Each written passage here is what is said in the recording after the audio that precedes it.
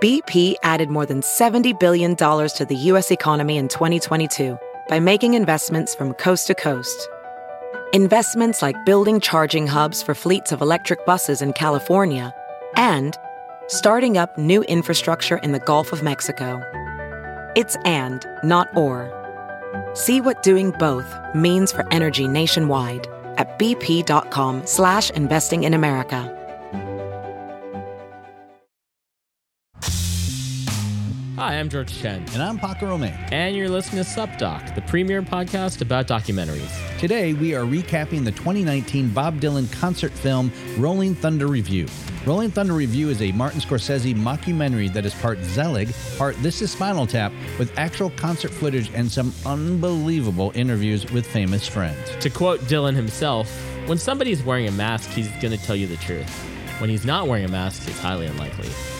That line speaks volumes about the movie itself, described by Netflix as part concert film, part fever dream, and an alchemic mix of fact and fantasy. And our guest is comedian Tony Camin, who started in the San Francisco comedy scene and is a big Dylan fan, so we thought he would be the perfect guest for this episode. Tony has appeared on Late Night with Conan O'Brien, Jimmy Kimmel Live, and Real Time with Bill Maher. He's written for programs on NBC, VH1, and Comedy Central, in addition to being the co-creator of the Marijuana-Logues. And now here's our talk with Tony. Hey, everybody. We are discussing today, recapping Rolling Thunder, the documentary, quote-unquote, off Netflix. And there will be some spoilers, which you probably heard in the intro. But again, if you haven't seen this doc, you might... let's just say, listen to this podcast and then go watch it. I mean, whatever. You know? Right, George? Yeah, I'd say it's a big whatever. You guys are documentary guys. Did you watch it without knowing, or did you watch it knowing? First of all, that's the sultry voice of our guest today, comedian Tony Camin. That's all right, buddy. Yeah, knowing? that is sexy. Oh, unknowing. I watched it fully clothed, sir. I watched it unknowing. My buddy, Stephen Lynch, texted me and said, "Hey, have you seen Rolling Thunder?" I'm like, "The documentary about my butt," because I thought that was funny. And then he was like, "No." And then I was like, "What are you talking about?" And he's like, "The Bob Dylan doc." So I watched it, and then he's like, "Read about it afterwards." I just got that joke. Oh.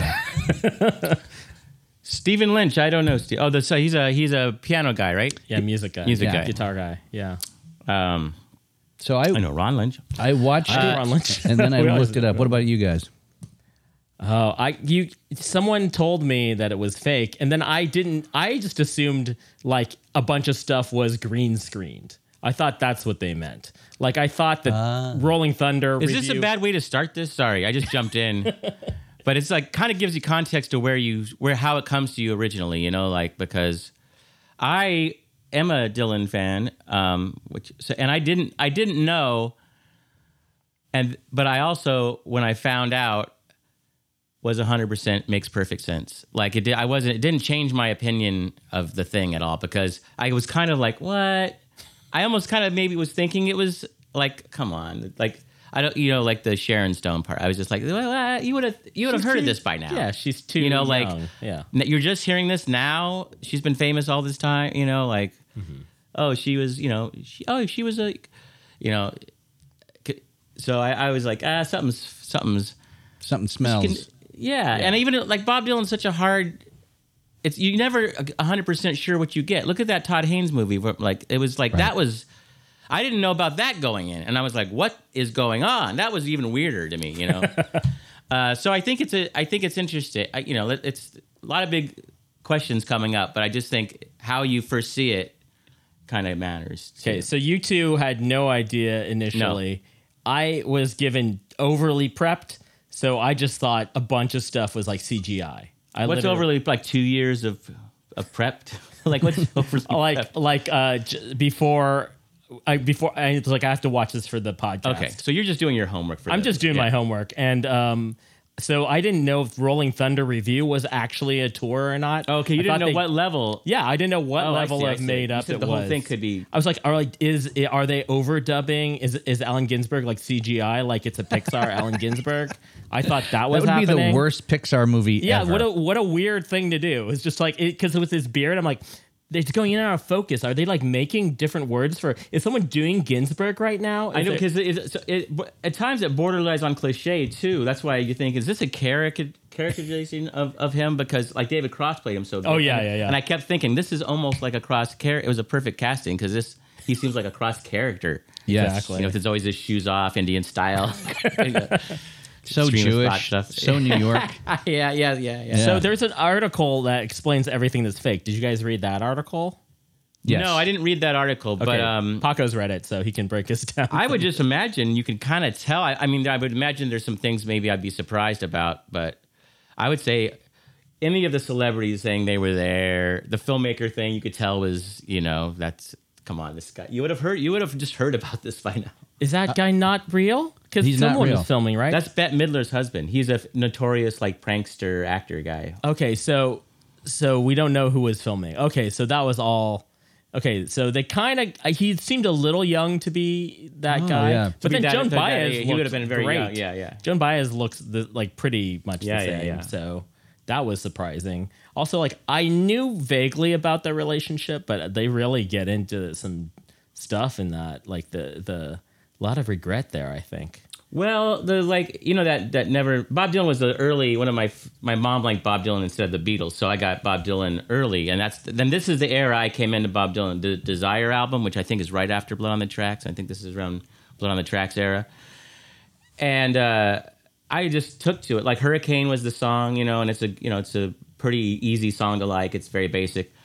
And you get into the weirder stuff, and you kind of then you're like the Idiot Wind and the things that are harder to swallow for a teenager, a young teenager, and you get it, and it's like, and you go back, and the stuff kind of sounds not simple, but like Blowing in the Wind is not is compared to like Hurricane or Idiot Wind there's a lot of growth there, and then you just realize there's all these phases, and just once you dip your world into Dylan, someone's always disappointed in him. He's always changing, and the more you get to read about him personally, that's always disappointing too, like in the Don't Look Back documentary, how he's just sexist and not very funny, Yeah. Did you like Don't Look Back? Yeah, I loved it. I thought it was great, And so to put a little, if you could separate the guy from, as a work, I thought it was amazing. Right. know? I thought I was very confused by it. I am everything Bob Dylan has ever done. I'm confused. The man just confuses me. Yes. To put a little context, I don't know, maybe let's say 6, 7, 8 months ago on Facebook, I was like, someone help me.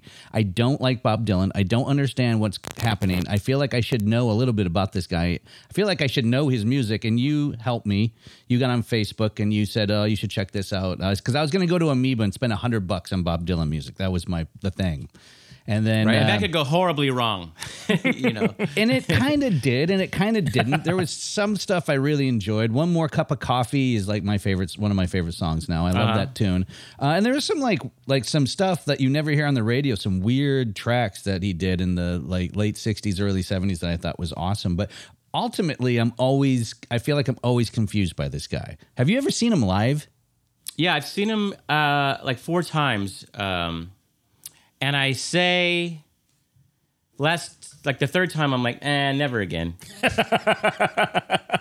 And then, he played, when I lived in New York, he played Prospect Park, very close to my house. And it was, it's like he's such a different thing, than when I saw him. My first time my mom took me for my birthday, because she knew I was a fan. It was probably maybe a few years after this era. It was when he had his Vegas-y era. It was the Street Legal was the album, which is not. I don't recommend it. I have a fondness for it now personally, but it was a weird era after this, after Blood on the Tracks and Desire, kind of like a schmaltzier area. He had a horn section, I think maybe even for a bit of it, and 3 backup singers. It was. And that was so different than the next time I saw him. He had gone religious. Oh, right. At the Warfield Theater. So I had these great seats. I was so psyched to see Bob Dylan in this relatively small place, the Warfield, and it's just all this religious stuff. It was so that was interesting. You grew up in the Bay Area? Yeah, then? yeah, outside of Mountain View. Yeah. Because that was before the shoreline or anything. Yeah. existed, That was before the shoreline was built. Like in the 80s, I think. Or 90s? I think that I remember going to shoreline in the 80s. Yeah. Yeah. It's the first time. I remember hearing the first concert from my family home. It was like hear it out, Iglesias, Julio Iglesias. Hey, you can never go wrong with Julio Iglesias. Yeah, and my mom was like, what's that sound? I'm like, it's Julio Iglesias. Light my fire, light my fire. Yeah. Did you little tidbit, little factoid? If you look at aerial views of Shoreline Amphitheater, it is the dead head. It's the dead logo. Oh, Yeah. I did not know that. Molly Schmink, our friend from San Francisco, had the Grateful Dead had a lot of input into the design of that place. I guess that was supposed to be their home away from home, their sort of place, and I guess it still kind of is. They play there with the new incarnation of Dead and Company every summer. They just were there. Huh. NASA. Yeah, so and like backstage there's stuff. There's all this stuff dedicated to them, and like Jerry's Corner and stuff. So they have a very strong presence there. Have you performed there? Just during that Oddball Festival. Oh, cool. Yeah, it's great. Just in front of 10,000 people? Yeah, in my hometown. Yeah, you just shirk it off. You said it so like it was. I was nothing. I was surprised at how fun it was, because comedy outdoors. You've probably done comedy today. It's always like it's more of fun to say you did it than this is the way, maybe because the bowl is shaped or something. Like you heard the laughs and it was like, wow, this is fun actually. Yeah. So I was surprised. Because I went to that. Comedy Days. Oh, you did? Did you do it? I didn't perform it. No, I was there in the audience. Yeah. Sarah Silverman, Mark Maron, Jim Gaffigan, yourself, other people. Yeah, that was a better year. But yeah, they did it more than once. I thought it was I think they did like 2 or 3 years. Yeah. Then they ran out of oddballs. Oh, okay. Yeah, right. All these are even balls, so So you turned me on to you gave me a lot of titles, a lot of songs to go listen to. I tried for like a week. All I listened to was Bob Dylan, and I still was just as confused. The guy is like he's like a little lizard. I feel like he just changes colors all the time. Are you saying maybe like a chameleon? Maybe.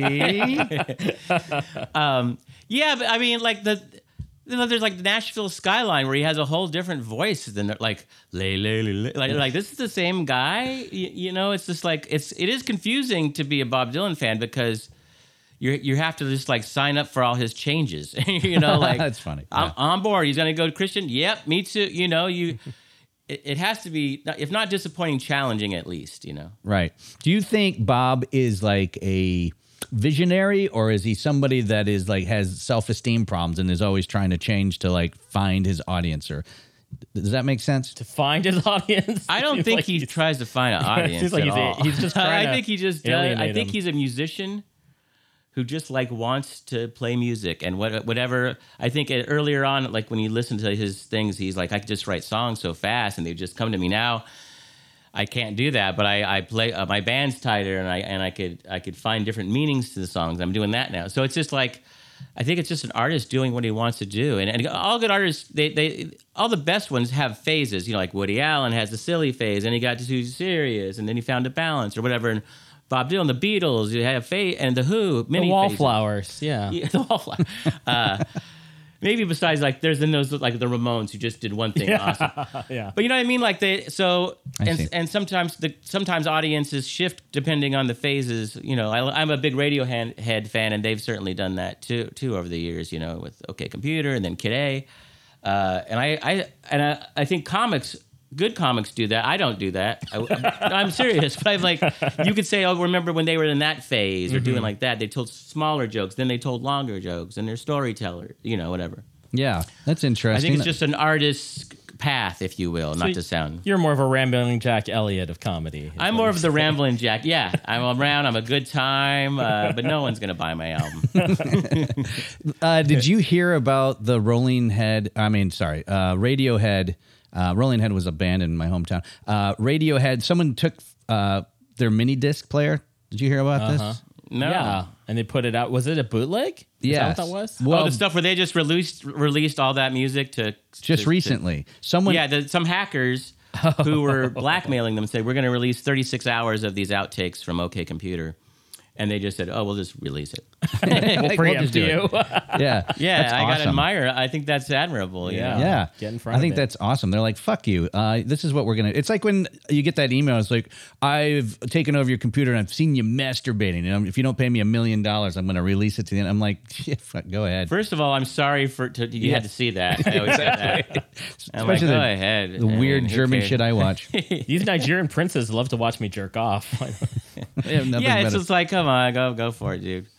So that's the part about. So again, this documentary for me, or is it a mockumentary? Should we call it? I was going to say, should we call it a documentary? I didn't think. Well, it's also like, like concert films are documentaries technically because they're documenting an event.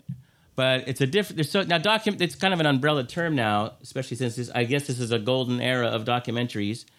So there's these things that kind of sneak in through the edge. Was the Joaquin Phoenix thing a prank, or was it a documentary, or both? Because it did happen, but it was ginned up to happen. So it's like a prank. It's the gray area. I think everything is cool.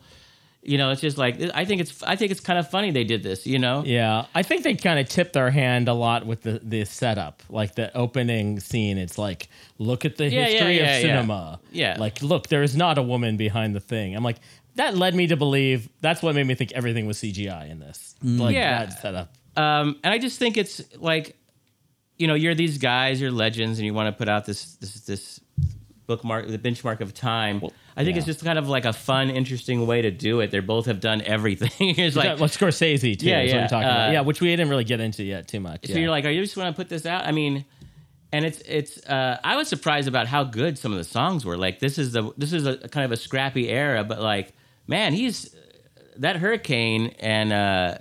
It's amazing. There's some really tight stuff on there, and there's a good example of like challenging stuff, like his version of this of Hattie Carroll. I don't know if you fans. It's kind of just like this honky tonk fast version. I think doesn't do it any favors, and that's just typical Dylan concert. You're gonna get something. It takes you a while to that's Rolling Stone, and then the arrangements are all over the place, and some are great.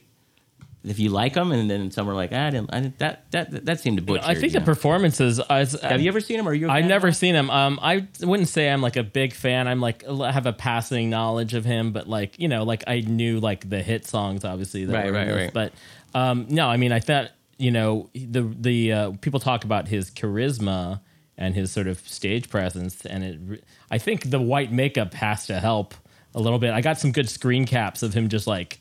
Him and Roger McGinn at the end, where he's just like looks like a crazy like preacher man or something. This had a very like revival, like religious folk revival vibe to it, I guess. Yeah, and as a comic, or a performer, you could see the idea of bringing all your friends, having this gang along to this tour. It sounds like it'd be fun, like a fun idea. Yeah, including your ex. Yeah. Because I never thought he was that great when I've seen him live. Not, it's just a guy standing there playing his songs. He's not like a brilliant guitar player. He's a great songwriter. So it depends on the band he's with and the mood he's in. Because you say, oh, he's got a lot of charisma. It's hard to sort of tell because he's kind of barking into this thing. It's a fluffy mop ahead. And you go see bands like The Who, and they're jumping all over the place. And, so you're like, I don't know if I'd say he's like a great live player, but there's certain things you can appreciate, when you see him. Well, that's like why it works as a film, because like if we're standing like in the back of even a 3,000 seat room, you're standing at the back. It's like going and see him at the Great American Music Hall or something. Which would be amazing to see. But you like the film, the camera. And that's him being very good, like with the white face. That's him like putting it out there as opposed to like standing behind an organ. Is that like I think that's him. That's how it's been maybe last.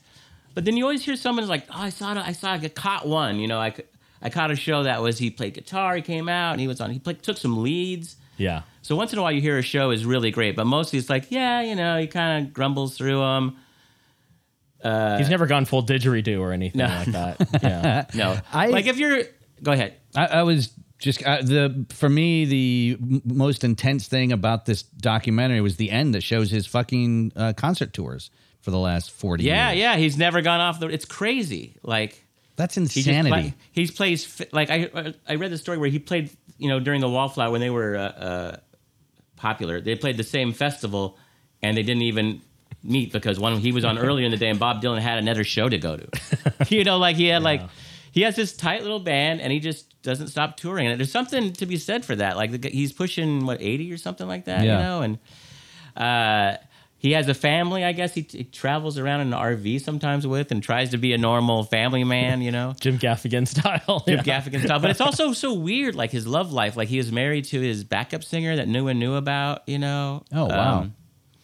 Yeah, it's a really odd cat. Or was he? Or was he? Who knows? Did he really have a backup singer? Is Jacob Dylan his son? He has this little family, and he's it's just an odd guy. It's just like. Well, so in the documentary, it tells about how he took a long break. He'd stopped touring. He took 8 years off or something like that. Or he had a motorcycle accident, right? Yeah. Or which was, people say it was a heroin addiction. He was trying to kick a heroin addiction, and that's that the motorcycle accident's often in quotes. Oh, interesting. So that's like the official story, but there's a lot of conspiracy theorists that, like the motorcycle accident. Yeah, that's like me and carbs. I've had a motorcycle accident, apparently. I had more of a scooter. I think if it's carbs versus heroin, it's more of a scooter accident. More scooter, yeah. Either way, it leads to a needle. Well, that was another question I was getting into. Actually, I don't know any of the. Kill more people than heroin does. Yeah, right. It was a carb accident.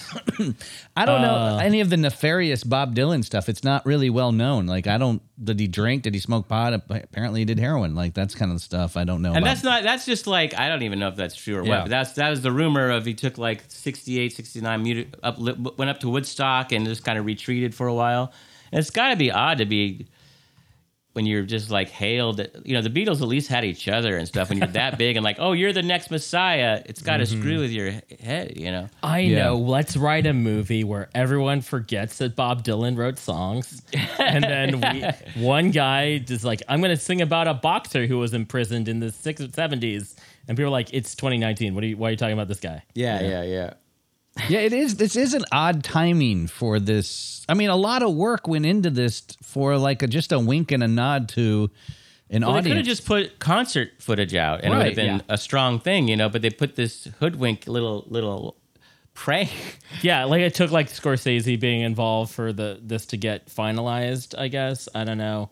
Having those two, I don't know what their relationship is like. That seems like that's a weird room to be in. Where it's Dylan and Scorsese. Well, I know Scorsese was roommates with Robbie Robertson, and that's why The Last Waltz happened, or part of the reasons. I think so. I think maybe it's a transference in there. They probably obviously met during The Last Waltz. Yeah. So they have a relationship. What a weird roommate to have. My roommate Marty. He eats all my cereal. Who took my cheese? I had cheese in there. Who took my cheese? Someone took my cheese. Come on. Beautiful cheese. Had holes. It was beautiful. I set up a That's security camera. That's I attempted that. That's good. It's a bit. Very good. Yeah. It's a bit. Bushy eyebrows. Yeah. Really? I think that's a character you should do. Good. All right. Do a beard, and then I can't wait. We got a bit. Yep. We got a bit here, folks. I'm going to debut at the Punchline in 2 weeks. Nice. Well, hopefully it'll be open. Oh, that's inside. By the time, yeah. It's going to be open. This is airing very soon, so it's open as of right now. Go to the Punchline, Amen. if you can. Yeah, they were supposed to be meaner to each other. I listen to podcasts. Yeah, exactly. We're like the doughboys of the doughy boys. We're just the doughy. There you go. We're just the carbs. That's where we the just carbs sit indoors went. and watch movies. Yeah, so much. I'm so pale. But you're an active guy. You play basketball and stuff. You get out there. I do like my basketball. You're always out and about. I think I do true. nothing. You do nothing. I walked to Thai food yesterday. That's what I did. You walked. You didn't Postmates it. Oh, that's true. I did get out of the house for that. That's true. Did you go to that one restaurant by your house that we went to? Rune Pair? No, I went in the same plaza. I went to the other one. It's called Thai Patio. This is a great Thai food neighborhood. It should be Pad Tidio. It should be Pad Tidio. Sorry, business. Just kidding. This is the neighborhood to live in. If you're. You know what we're right by. Did you watch I Am the Night? Do you know about that? No. Thing? The podcast that's The Root of Evil. The guy who they think is the Black Dahlia murderer lives right at the corner. He's not alive anymore. He's not currently. I was going to say, there. let's go get him. Yeah, the Hodel. George Hodel's if we house. got him, this podcast would get a lot of hits. Oh my God, we should just put same that with Bin in Laden. Karen Kilgariff would be so mad at me. Exactly. I mean, yeah, I should. She's probably mad at me anyway. Yeah, she doesn't write me back. It's Yeah, even no, worse. we live right. Yeah, this is a neighborhood of Thai food and murder houses. But also, half like everybody in the UCB lives in this neighborhood, right? Oh yeah, Ron Lynch lives kind of up the street. He's not UCB. Okay, well, he lives by UCB. I know Ron. He was my old roommate in San Francisco. Oh, wait, did you live in that condo? I lived in that house with Okay. Ron Lynch No. and Chris Hobbs. Yeah, Paco, have you been to that condo? I had the good heard room. about this. I had the good room. I've only heard Dana Gould, Dan Spencer. I've heard legendary stories about that fucking place. I wish Yeah, I I had Dana's room. You had Dana's room? I got Dana's room, which was the best room. It had the bay. It had the bay windows. It had a fireplace, and yeah, it was nice. That was on windows. Clement Street in San Francisco? It was on 21st between Geary and Clement. Okay. Oh, that's a nice neighborhood. I mean, that's a delicious neighborhood. So that's like near Holy City Zoo, right? Yeah, Or, like, it was. just That's up that's the street? reason it was there. Is the zoo was on 6th down the street. It was like 10-minute walk. Was that your era of San Francisco comedy? Yeah. Or was it That was your era? that was. I got the end of the zoo, so it wasn't. There was predecessors who had the real time to make money on the road. I got into it just as it was dying. Probably not a coincidence. I'm probably a symptom. I'm sure. I Killed got all on the the Tommy last P's. things of Evening at the Improv. I caught the last dying wave of those shows. Yeah. Timing is everything. Ron actually showed me in San Francisco where the old Improv was. It's just like a blues club. It's the now or Biscuit and something. Blues, yeah, and that was such a great club. It had that classic setup of underground, low ceiling. It just like those good clubs always have those low ceilings, dark, not that nice. Mm-hmm. I love the Improvs, but they're all kind of like nice. They're all a little too. They are nice. They can I be think people smudged. people want nice though now. They don't want too dingy. Yeah, I that's don't true. think. You don't have to be too dingy. Like Punchline's a great, perfect balance. You did the Comedy Works. That's perfect. Oh yeah. Right? That's a great. They start below you, and then the audience slowly is raked up. It's like your eyesight's right in the middle of the crowd. It's so good. It's really a perfect club. Yeah. It was awesome to be there and to see it for the first time and to perform. Yeah. Tony, have you opened for musicians before? Because I was thinking about how Ginsberg would just go up there like, you had 5 minutes, you got 2 minutes now. And then eventually he's just loading gear at the end of the tour. What is it like I've done it a little bit, like opening for a musician, but have you had a lot of experience doing that? Like being Just a little bit. I used to do the old Ironsides in Sacramento. We used to do they'd have a whole day of music, and we'd do the banter in between. So that's not because they expect it. It's not the same thing. I've been offered to do this offshoot of the Hold Steady. The guy asked it, and I was like, I don't want to do it. Open for the Hold Steady? Yeah. Oh no, that was an offshoot. The guy an is offshoot. a musician. Okay, yeah, He's yeah. in this other band. The keyboard player who had the crazy mustache, Hans. He's like, I have this thing, and then he's like, maybe the whole. I think he asked for the Hold Steady too. Some club shows in New York at the time. And I said, I don't know. I don't think I'd want to do it. But the times I've done it, like I've done the High Times Award where there's bands on stage and you're kind of, unless you're the focus. I mean, it's hard enough to do comedy when you're the focus. People are still distracted. But when it's like, we want to see the bands. So I don't have tons of experience, but it doesn't sound great. They call it like band breaks, Yeah, I remember when hearing that like Brian Copeland used to like open for people, like musicians on tour and stuff like that. Paco, have you opened for musicians as a comic? Yeah, unfortunately, it's the worst. It's so bad because I would think someplace like Molly asked me, do you want to do? It was some jazzy like at Paul Masson Winery. I think that's a different thing than a club. Like that might be still not a good gig, but still like maybe they're gonna see Jean-Luc Ponty or something. Jean-Luc Ponty, yeah. I'll do my French jokes, but like what I mean, like it's like a wine crowd, but still they're not there to see you, so you're gonna probably offend. It's not, But they're not going to yell at you though. They're not gonna yell at you. But they might be. The worst is you'll get a polite applause and they're not listening. Yeah. But I used to open for bands at the Parkside. Here in I love town. the Parkside. Yeah, and great bottom place. of the hill. For a while, when I first started, they were doing they were having comics to go between bands, so that during their when the next Bottom of band the was hill? setting up, it was horrible. Yeah, because they'll hit a snare drum while you're talking. Oh, dude, and nobody cared. And the volume change between like put it around, good night, and then I'm like, hey man, buses are weird. Just that. No, and volume there's a change. throng of people headed face the bathroom and bar as you come on stage because the band's taking a break. That's the time not to pay attention. Yeah. Right. After you just paid attention. They just think you're like, you ever noticed? You're like, no, I don't notice. They don't care. Now imagine that you're like trying to be like, I saw the greatest minds of my generation, like, and then Steve Aoki, you know, afterward. That would be like Allen Ginsberg opening for a dubstep DJ or something. I remember that was very sad though in that doc. I'm watching Allen Ginsberg trying to get like at least 5 minutes on stage at some point, and then they like cut him down to 2. I get it. You get a 1 minute light. You get a 1 minute light. I don't want to see fucking Allen Ginsberg if I'm going to a Bob Dylan show. And I'm even going to Bob Dylan. You know, I don't want to see Allen Ginsberg if I'm going to Allen Ginsberg show. I've seen Allen Ginsberg. I haven't seen Dylan, but I did see Ginsberg when I was he good? in high school. I guess so. I mean, I had vaguely knew about him because my grandfather was super Republican, but he had some like conservative magazine where like a super right wing guy was interviewing Ginsberg just to be kind of like, look at this weirdo. And I'm just like, yeah, well, everything he's saying makes a lot more sense than the other guy. So I found out about Ginsberg through that. And then, he did a thing at San Jose State right before it might have been a year or two before he died. Yeah. I imagine it's pretty similar to see like Henry Rollins is seeing Allen Ginsberg. It's kind of. I actually enjoyed seeing Henry Rollins, but he'd be intense. The time I saw him, it was kind of homophobic. But Rollins, this was like late '80s though. I was a KFJC person. Yeah. So. Oh, did you work at KFJC? Yeah. You did a radio show? Saturdays, noon to 3. It was a great slot. What kind of stuff were you playing back then? Like pop, like punk pop-ish stuff, you know. What I interviewed comics. 80 in the 80s? 84, 85, 86. Like in there. I have a friend who's there now, and I sent him a comedy thing to try to get him to play it on air. But it'd be fun to like do comedy. Just you had comics, you did like banter. Yeah, I did interviewed comics. I called it the Bomb Shelter, and we had Jake Johansson. We had the local. I would just go to San Francisco and ask people because I was just starting.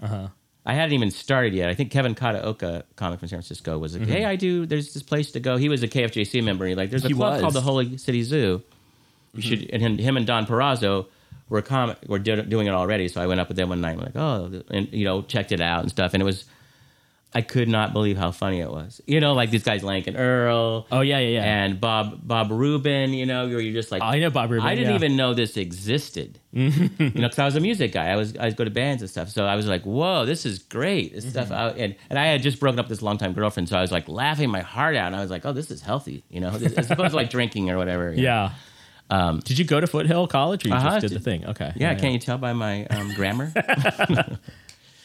So for people who don't know what KFSG is, or what are you guys talking about? KFJC is a Wave of the West is a alternative radio station at Foothill College, and it had a pretty big scope at that time because it was before Live 105 started. It was like the punk station. I interviewed The Edge, and so it was kind of a prominent station for punk rock music. It's kind of like the West Coast version of WFMU. Yeah, exactly. When I talked to Tom Sharpling, he goes, that's actually a station we like, And, the one station. Yeah. He doesn't even like FMU anymore. Yeah. He left, right? Yeah. We did that documentary, actually. Yeah. So, Tony, who did you come up with? Is Patton in your generation? Like, who are the comics in San Francisco scene that you came up with?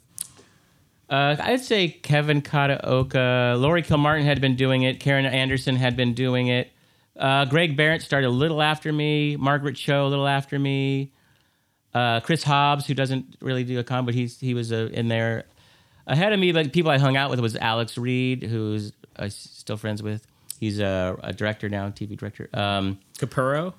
Scott Capurro started after us. He was a different scene, and he came over into the mainstream scene after the clubs. And then the people who've been around for a long time, like Doug Ferrari and those other guys were already established. Mike Guido, Stephen Pearl was a legend. I was about to ask you, Rubin. like, who did you look up to in that scene? I really liked Jake Johansson was my favorite at the time. Me too. He wouldn't really hang out at the zoo too much because he was working a lot. But I just liked. I was like a Bob Newhart fan. I liked the guys who didn't have the super strong sell, and kind of were. But then I also loved Lankin Earl, who were ridiculous, See, I don't know much about Lankin. Can you describe what their act was? There's a YouTube. It's just like dark and awkward. There's a very good YouTube. I've tried to look for stuff of theirs on YouTube. Yeah, that's the best example. There's the gun bit. There's just like really. One guy was a straight guy. Sometimes they're both the straight guy. I look them up. It's hard to describe. It's dark, and they're around, and they still work together? Yeah, they still do stuff here. And they both still write on a lot of stuff. I think, but they maybe do National Lampoon, and I think Jim works on Jimmy Dore's podcast. Okay, I think I saw them do something together at Ron's show at the tomorrow. Yeah, probably. Yeah. But super funny guys, boy, both of them. Really funny. That's a duo that I've just started hearing about. I know they're legendary, and I have no idea what they did. Like, I have zero idea. Yeah, try to YouTube. It's just kind of ahead of its time, awkward humor. I guess that's the best way to put it. Super dark. Yeah. Wayne Fetterman has a great podcast called The History of Stand-Up, and they just did a Holy City Zoo episode. Oh. And they talk about those guys, and they talk about every, Ellen DeGeneres and Paula Poundstone. They go through kind of the history of all that. So a lot of the greats are some of the people who signed up for the open mics, like Jackie Sachs and Garrick Mann, who were just like so odd that they'd never really be comedians, but that was their hobby. Maybe I think they might have had some handicaps or some disabilities. This guy was like a heroin addict, and he would come out of the park and he would sign up, and he said he'd like to go to the zoo because it was warm, because it's freezing neighborhood. Right. So when he called his name, he would get up and try stuff like, "Hey, you have a Fulton Avenue? What? Just like ramble, and then go back to the back of the club and then sleep till they kicked him out." But it kind of was the part of the magic of the place, that because San Francisco at the time still had a lot of weirdo. Now I guess a lot of it's been flushed away, but it would kind of made it fun, because that's the stuff you don't see once you start working. You see a lot less of the fringe weirdos that made it special. For two things, because I just started watching that Amazing Jonathan documentary. Oh yeah. And he was part of that scene as well. Yeah. Were you around? I never saw. He'd already left before.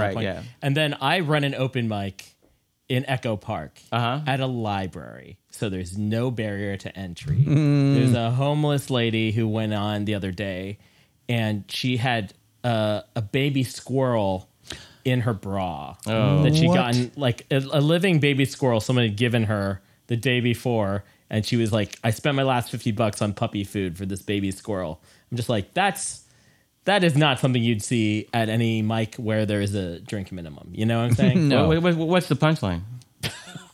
You're like, there's no punchline, ma'am. Oh, yeah. No, but kind of like that. And I love open mics, except for sometimes you sign up and you're just waiting there, like, this is ridiculous. Yeah. Because sometimes they're depressing. But if there's enough colorful people, they make it worth doing, Yeah. Because it's just, like you said, you don't see it. Even at showcases, it's been already weeded out, and sometimes that stuff is magical. Oh, I just went to the Comedy Store Monday potluck for the first time, and I was watching people, I'd never seen before. And the one guy who came in, and he was homeless, and his whole act was about how great he's doing as a homeless guy, Did it work? Yeah. He went pretty well. Oh, good. Yeah. Good for him. This ties into Rolling Thunder in some way, right? I feel like it kind of does, because there's no documentation of it. It's does just because urban of legend. People it's part of that mask trickery stuff of the entertainment business. I kind of feel like if there's a theme to this documentary, Rolling Thunder, it's kind of like, the voila idea of entertainment. It's like anything can be entertainment. It can be like a straight concert video, or it can be like a mockumentary. This was like Zelig meets This Is Spinal Tap, that's. I was listening to an interview on KPCC they did with the producer and the editor of this, and they talk about how having that character Ratso, the Rolling Stone writer, was like this they talked about it in terms of archetypes too. So it's interesting you bring up archetypes. So yeah, they're kind of getting at this sort of how many kind of mythical godlike characters were hanging out on that tour. Right. We didn't talk about Joni Mitchell yet. Which is I wanted a whole thing about that. That was crazy. They're just, I guess it's in Gordon Lightfoot's apartment, and she just start I think that's. She's showing them her song "Coyote" that hadn't been even played. And that's one of the best Joni Mitchell songs. Yeah, famous song. And it's like that, and it's that the Patti Smith scene where it's like, I was like, wait, but this isn't that good though, is it? That's what I kept. Like, is this where it gains into because Joni Mitchell does this amazing thing. You're like, wow, this is like how you picture artists hanging out, like, hey, I have this new song. Yeah, you want to jam on it? check out my new painting, you know, and it's like Playboy After Dark kind of strive to do. Like, we're having a cocktail party and everyone's really talented and is going to be sharing their talents. But then it's like, oh, this is where it might err into pretense, is when Patti Smith does that poem. I don't know if that was bad or good. I don't know poetry, but I was like, I don't know. Yeah, I found like there's another poet who ends up being a roadie on this tour as well. Blanking on his name, like Obelsky or something. But yeah, I'm not the idea of doing a show with a bunch of musicians and then poets in between, it's a hard sell for me, even with Ginsberg. You know? It's like when someone does an announcement at a benefit. You know, it's like, no matter how bad, it's never going to be, and those announcements and the dedications. You see Comedy Day? Oh, those dedications were so great. And those announcements. I mean, they're a necessary evil, but they're not entertaining. It's just, you know. Yeah. It's just a fact. Absolutely. I mean, when you're, I guess if you're at the level of Bob Dylan, any kind of like farcical parody you're going to do with footage is going to involve like legends, you know, like even if this was a 5-minute like movie, it would have still involved like Richie Havens, Joni Mitchell, you know, like like the best of the best, you know. Yeah, I didn't expect to see Jimmy Carter in this. That was weird. That's right. He plays a mean guitar. I did not know that. He does All Along the Watchtower when he's in that room with Hendrix. You guys got to watch this. It's a crazy documentary. You got to watch it. And it might have been CGI. Yeah. His brother is there. Yeah. I mean, there are obviously actors in this, and people who are playing different parts. Like they actually get the Paramount CEO to do a part in this, which is like he's not busy enough, I guess. Like he could, but it's Marty Scorsese. He gave me a call. I sat down and I made up some bullshit. It'll take 5 minutes, John. Come on. Yeah. That's pretty insane. And like, and he's believable. He's like a pretty good actor too. Like I believed it before I found out that most of this shit was fake. And then Michael Murphy, who plays Congressman Jack Turner, the guy that talks to the president. So I didn't know that was fake. Yeah. That's fake. Tell me what else is fake. The fact that he thinks that he says he got the idea from Kiss, I thought was hilarious. That was, yeah. I figured I'm like, that is just friggin' great. That I assumed. The photo looked like a little photoshopped. Yeah, but I was like, that is so good. They're making this kind of funny, and like, you know, like Dylan, kind of a serious guy, not taking himself too seriously, where he doesn't even, you know, like. That part I really enjoyed, because I always figure like Dylan's the kind of guy that just like masturbates while looking into a mirror. Like he just loves himself, and to see him being a little like tongue in cheek, you know, especially at the beginning when he's like, wait, that was bullshit. Like let me try that over again. He's like, that sounded horrible. There's some there's the stuff that what's his name? Letterman's musician. Paul Schaefer? Paul Schaefer wrote a bunch of stuff about Dylan. I think it might be for the biography. It's fascinating how all Dylan wanted is to meet Larry Bud Millman. He was just the biggest Larry Bud Millman fan. Yeah. So he's like not doing great during all the run throughs. He doesn't really care. He's giving it like 20%. And then the night of the show, he does great. He's like, wow, I was so surprised. Like, I never really understood what you did on this show, you know? I just wanted to meet Larry Bud Millman. Now I kind of get it. But, like, it's just weird. Like, he's... And there's this interview with him with a British journalist. It might be an outtake from Don't Look Back, where he's talking to this British guy. I think it's on a train or in his dressing room. And he's so clearly coked up. And he's like... And the guy's saying, hey, I met a guy named Bob Dylan. And Bob Dylan's like, oh, man, that's crazy. It's like, what do you do when you meet someone named after you? I mean, what? You know, he's just he's like at this worst of being like a doped up rock star. So I'd suggest looking at that, reading this Paul Schaefer stuff. It's just so hard to get a sense of like, does he take himself seriously, or is he just so? I think he just goes in phases, and I think sometimes he does take himself, and sometimes whatever his focus on, you know. Yeah. I just think he's an odd cat who just he just has all these different phases. Well, didn't he say he was from New Mexico for a while, and he's from Minnesota? Like he's it's documented. He's from Hebbing, Minnesota. You know, that he get into Jewishness for a while, then he rejects that and goes into Christianity. You know, I don't know if he's ever actually left that, but his music has moved on. You know, then every like 10 albums it's like critically acclaimed as a comeback. Right. You know, right. These sparse albums. Who else was in the Wallflowers? I forget. Who else was in that? The Wallflowers was. You mean Traveling Wilburys? Oh yeah, that's what I'm. Yeah, Traveling Wilburys. Traveling that was George Harrison, Jeff Lynne, Johnny Roy Orbison. Yeah. Jeff Lynne, Tom Petty. Leave anybody out? Dude, that's it. Yeah, you know, just those guys. Yeah, that's a pretty. And they kind of sucked though, right? I mean, they had like one hit. They had some catchy stuff, but yeah, Handle Me with Care. But it's just a little catchy. But you know, it's anything with too many chefs is never. It's like you go to a great concert and they all jam at the end. It's never the best part of the concert. It's always Noodle fest.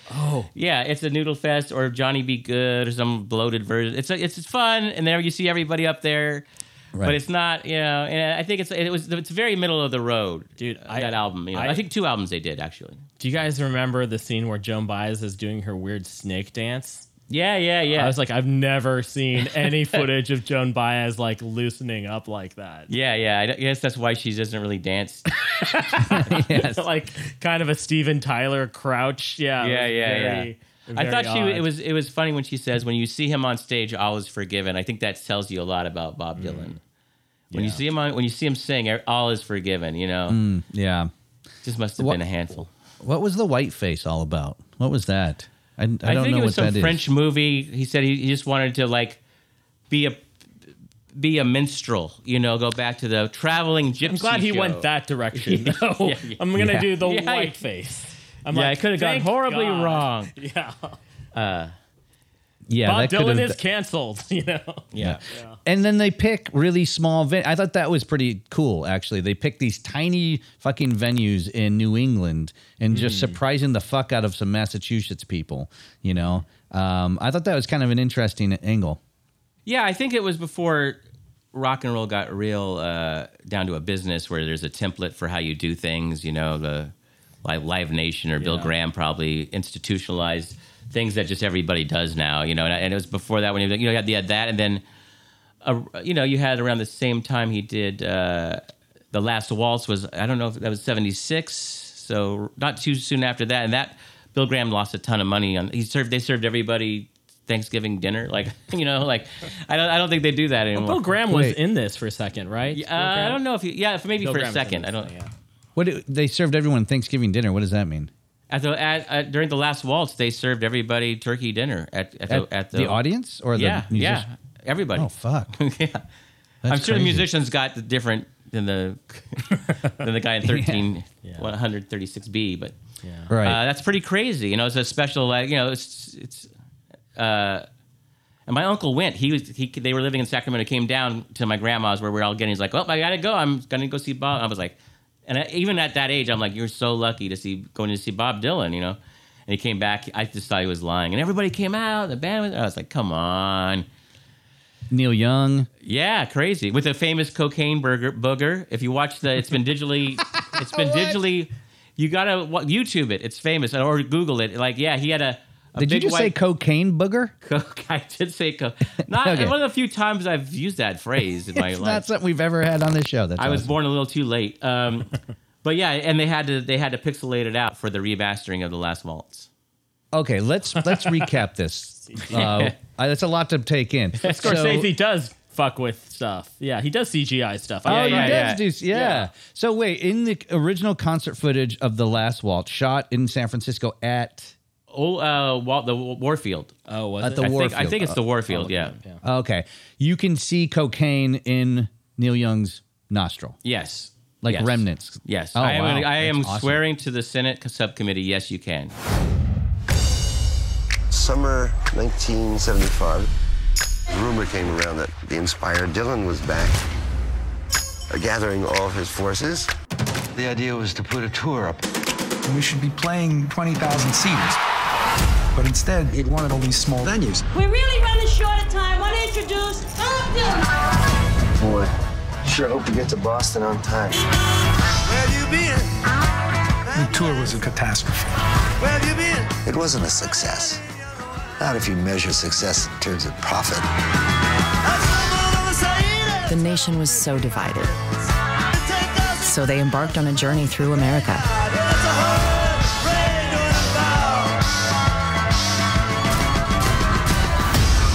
Bob Dylan, Joan Baez, and Jack Elliott. right in the Civic Center. You know me, I'm too old for that kind of stuff. Oh.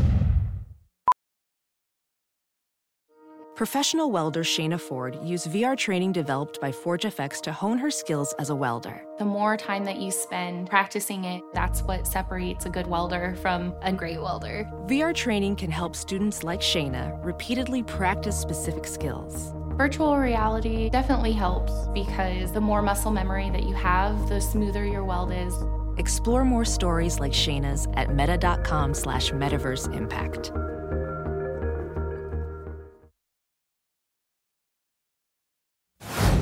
As non-Dylan fans, you guys both watched it, right? Yeah. What did you think as it just as form of like, sorry to turn the tables, like because I'm just curious. Like I put it up like another crazy thing Bob Dylan's doing that's kind of cool. I put it on the cool side of things. What did you guys think as non-Dylan fans, just as people who like documentaries? I wrote to Paco at 1 a.m. the other day. I'm like, this is so long.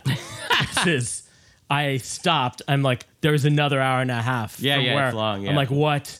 What am I? What? And you could just skip past once the song starts if you know, because a lot of it's just whole songs. I like the songs actually. I did like the songs, but I'm just like, what is?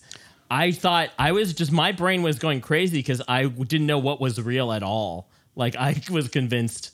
Like there was overdubs happening and stuff like that. Yeah. I didn't know what was going on. If I hadn't been, I fast forwarded to some of the songs I didn't like just to the end of the song because I was like, well, I'm not going to learn anything if I, right. So it was a little shorter because it could drag, and plus it's like the old concert production values where everything's kind of like lots black and not the best, I love the violin player. Oh, Scarlett Riviera. She's all over the album Desire, and that's about it. She's not on anything after or anything before. I want a doc just about her. I was like, you could have made a film just about her. Yeah, let's play Pitch a Doc. And I didn't even know what was true about her. Like, people say she was Gene Simmons' girlfriend, but I'm like, I don't know if that's true or not. Is that just another thing? I think that was a God, I hope not. This is a good segue because we do a game called Pitch a Doc or Doc Hollywood or whatever we want to call it, where there's a story you've heard that's true that you've always wanted to see as a documentary. So George just kind of got us in there with the documentary about the violinist, which would be awesome. She seems really particular. I mean, I feel like she could have played in Zappa's band or something. She seems, to me, being from San Francisco, like a classic ex-girlfriend. Yes. A little interesting, but more nuts than interesting. And you go like, oh, she's cool, but like, I just thought of, have you guys seen that documentary about Thoth? Do you know about that guy? No. So there's a documentary. How do you spell that? Thoth. He was a guy that was around. Top 0. I do know. He was around San Francisco. He would play in Golden Gate Park or UC Berkeley, wearing a loincloth, playing violin. And there's there's a really interesting documentary about him that actually I think was nominated for an Oscar. Actually. Oh, really? Maybe 2002 or something. I gotta check that out. Yeah. So made me think of that, but that's not what I was going to pitch. Did you guys come up with pitches? I got one. Do you guys got one? I have one. Mm-hmm. I don't have one. I thought someone should do a good documentary. It's not a story. It's a profile on R. Crumb. I think maybe Terry Zwigoff should do one. The time is right. Yeah, he would be great. Yeah, he would be great. And then awesome. Following that, the Civil War. I mean, no one's really... those two things, I know things have been done about it, but not to my satisfaction. Yeah, that would be... I would like to see the pictures get really small, then really big. Great idea. Thank you. Well, you guys do this, so you can recognize a good idea when you hear one. Yep. But I know this is dumb and easy to think, but I thought the same thing could be applied. Like, why don't they do that? Since it's a more pivotal or equally pivotal about a revolution, a real good Revolutionary War documentary / George Washington. Maybe he was boring, but we have Lincoln. It seems like we have a lot of Lincoln stuff, but a real thorough Washington / Revolutionary War one, I think would be good. Yeah. Yeah, I'm sure there's stuff out there, but I'm not aware of something that's gone viral or. One of my favorite Washington stories is how he duped the fucking the British Army by being like, "Yeah, I'll see you in the morning for our fight," and then they leave in the Hudson. Yeah, use the fog to take off, and he's just like, "Fuck you guys." That's great. Yeah, I love that. That could be in there. Other stuff he did. Cherry Tree. Some other stuff. It writes itself. Yeah. Wig. Some wig stuff. Yep, absolutely. I was reading the other day about a guy in the 50s, a white guy who dressed up as a black guy and rode Greyhound buses for a long time. Oh, Green Bus. Huh? It's called Green Bus would be the name of that documentary. The Green Tortoise. Okay, could be Green Bus, yeah. No, Green Mile. Green Mile. Green Bus Mile. He rode the Greyhound bus for like months and then wrote a book about racism. And he got so many death threats, he had to move to Mexico.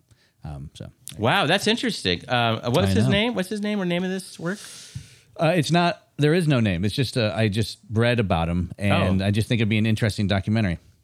Yeah, that would be a good one. And then it would just be him being like, "I regret doing all of that. I wish people hadn't want to move to Mexico." Yeah, exactly. You know, you guys do this not for a living, but as a passion, this documentary stuff. And it's when you watch, there's been a few that change your worldview, where you're just like, oh, the world is not what I thought it was. One is the Captured in Plain Sight. The other one is like the Art of Killing, where you're just like, oh boy, yeah. I thought I had things kind of figured out, and I don't at all. There is some weird stuff going on in this world, and I'm sure just as weird stuff's happening right now someplace. But where you just watch them and they haunt you, you know, for like this Dylan one's a fun pop culture thing, and it you know, if it gets more people turned on to Dylan or that especially that period, which I think is an interesting period, that's great. But it's like some of these documentaries, you're just like, holy crap, you know? Yeah, actually, I like that there was like some scenes that contextualize the time period. Yeah. I'm not super cognizant of that, like what the actual timing would have been. Like, oh wait, someone tries to kill Gerald Ford. It's like right after Watergate. All of that stuff. It's the post hippie euphoria of Woodstock era kind of now, you know. Mm-hmm.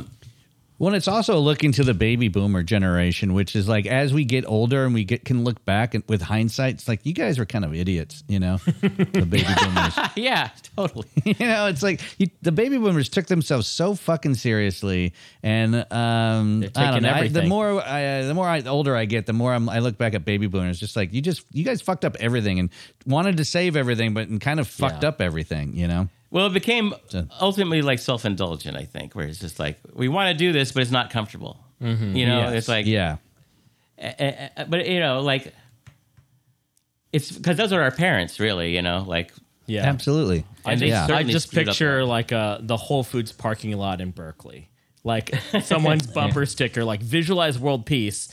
trying to run you over for just being in their way. Yeah. There you go. Yeah, on a very, very expensive, like on a Tesla, like coexist on a fucking SUV or something. Very Marin vibes. So I think this period's almost like an intersection of those 60s values and the baby boomer post that coming, you know, self-indulgence coming in. Like, you could say it's the way they've had the makeup's a little self-indulgent, or is it art, or, you know, it's like that weird crossroads of like.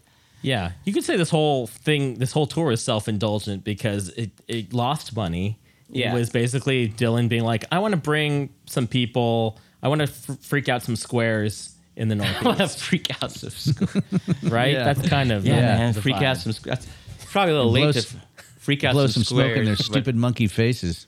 Yeah. Yeah, and it's also weird when you see, like, I would see people handing out flyers for a Bob Dylan show when you say, hey, Bob Dylan's in town. Do you want to go to a Bob Dylan? And not for me.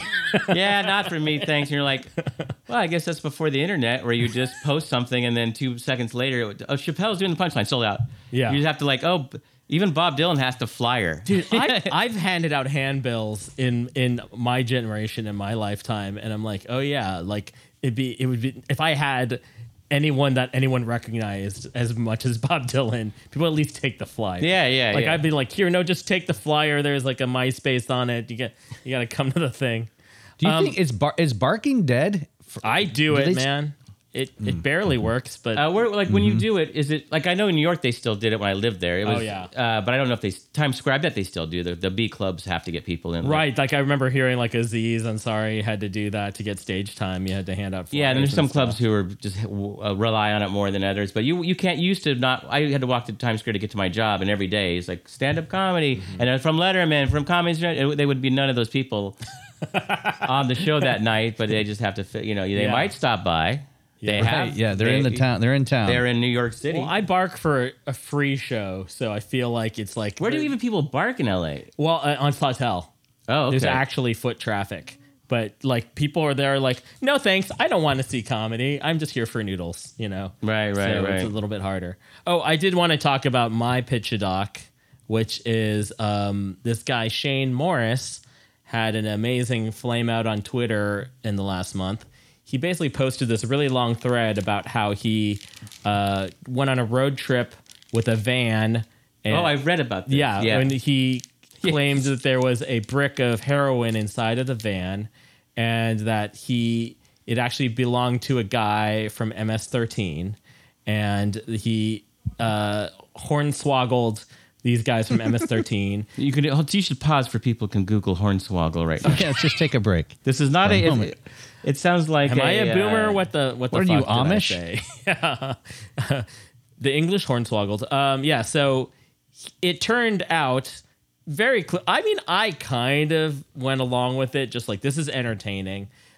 He had made up the entire thing, and then he went on social media. I think he went like on Medium, is like, wow, I just want to say I made up that whole thing because people have been telling me you shouldn't say that you ripped off MS-13. People will come and find you. So he got off, his Twitter account got suspended. He started a GoFundMe so him and his wife could go into hiding from MS-13. I'm like, now I don't know if that's real now, because what, like, the entire thing. And then I found out also I had read something of his earlier, because he had written a post about Lil Nas X and how about Nashville. He'd worked in like record labels, so how Nashville was racist. So then all the anti Shane Morris truther people are like country music people that are defending country music. There's like so much going on with this one guy who I think maybe used to write for Grantland or something, but just like found Twitter fame right away, and then just like, nope, got to shut this off. And also, didn't he get like tons of offers or something to write? I think because of that initial thread, people are like, you should write a screenplay of this. Well, my wife heard about it at Brooklyn Nine-Nine, and they said like he got all these offers from I don't know about agents, because now agents aren't a thing, I guess. Oh yeah. But he got all these offers to like write a screenplay based on his made up story. He got, or meetings at least. He got a lot of. I bet he got some meetings. I think that's what it was. He got tons of meetings. Yeah. That's crazy. Yet another scammer, another internet scammer.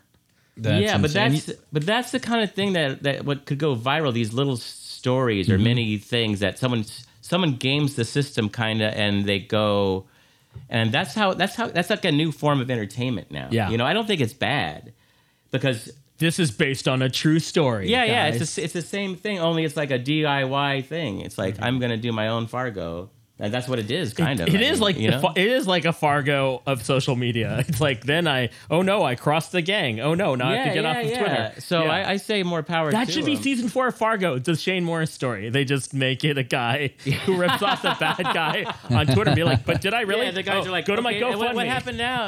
Okay. Then MS-13's like tweeting back at them. Yeah. So that's awesome. So I think that is a great place to end. I think that's a nice bow we just put on. And we that. technically talked about the movie twice. We did talk about the movie. Do your Marty again. Do your Marty Scorsese. I can't do him. I can't do him. I can't do him. I have a sequel for After Hours I want to make, Marty. What's it called? It's called Early Dawn. Already been done. Hong Kong movie. Already been done. Sorry, I can't do it. I can't do anything more. I like the cheese bit. I think that was Martin Scorsese as the worst roommate ever. So Paco, I hope to see you in a couple of weeks. When I'm up there with Arj, are you around? Let's talk some dates here. What are you talking? Give us some dates. Well, this is going to be July 3rd through the 7th, but no show on the 4th. No one wants to do a show on the 4th. With Arj and my friend Karen Anderson. Since it's a special occasion, she's coming out of retirement to open for us. So that'll be a fun week. Molly moved it from the Cobbs to the Punchline since it was closing. So you will be at Cobbs. No, Punchline. It's normally every year in summer I come with Arj to Cobbs. She shifted it over since it might be the last hurrah. So that'll be fun. So you and Arj Barker at San Francisco Punchline July 3rd, 5th, and 6th. That's awesome. I will be there. I am in town. Yeah, maybe a hike on the 4th or something, huh? Go for a hike or something? Yeah, take a hike. Maybe go to Mount Cam or something. All right. Well, thanks for having me on, you Zip guys. Thank you, Tony Camin. Catch him. Where else can people find you? Are you on the Twitters? Are you on the Instas? I'm not on. I have it, but I never go on Twitter. Facebook. And, IMDb. I'll be at the American Comedy Club next week if this airs in time, and then Punchline the following week in San Francisco. Yeah. My beloved San Francisco. Yeah. George, where can people find Yeah, George, I want to come to your open mic. I love it. Yeah, come to my open mic, Edendale Library, Thursday, 6 p.m. Ooh, or a little early for the Townster. Oh, sorry. I also have my Mid-City show at Real Pain Fine Arts on third Saturdays. I have my first Thursday show at Giant Robot on Sawtell. But we are taking July 4th off also. Wow. We do not want to compete with all the free fireworks in the sky. So Sure. What about you, Paco? Paco, what do you got to promote? For myself, I will be at the Laughs Unlimited June 27th. You can come see me. I'll be featuring at Rooster T. Feathers in July, the end of July 24th through the 28th or something like that. And proudly, I am headlining a show at Shakespeare's Lower Level Comedy Club in Kalamazoo, Michigan on July 20th, my hometown. I'm coming back, folks. Mama, there goes that man. Tony, thank you so much for coming on. Thanks for having me, fellas. Thank you for coming on. And thanks for making me watch that thing. I don't know if I would have watched it, and I'm glad I did. Because I would have put it off and I would have back burner, like, I'll get to that someday. Yeah. But, you guys put a fire under my ass, so thanks. Perfect. Thank you, sir. Hey, thanks for listening. You can find out more about SupDoc at supdocpodcast.com. We've been recapping reality since 2015. Our theme song was written by David Siegel, and our show was engineered by Will Scoville. For as little as $1 a month, you can donate to this show through our Patreon page, patreon.com/supdocpodcast. If you want to help us out in other ways, please share the show with friends. And don't forget to rate, review, and subscribe on Apple Podcasts. Find out more about Paco and George's comedy gigs on the About Us page on our website. SupDoc is by Doc fans for Doc fans. So if you want to advertise with SupDoc, got a film you want to recommend, or any opinions, please hit us up. Email us at supdocpodcast@gmail.com.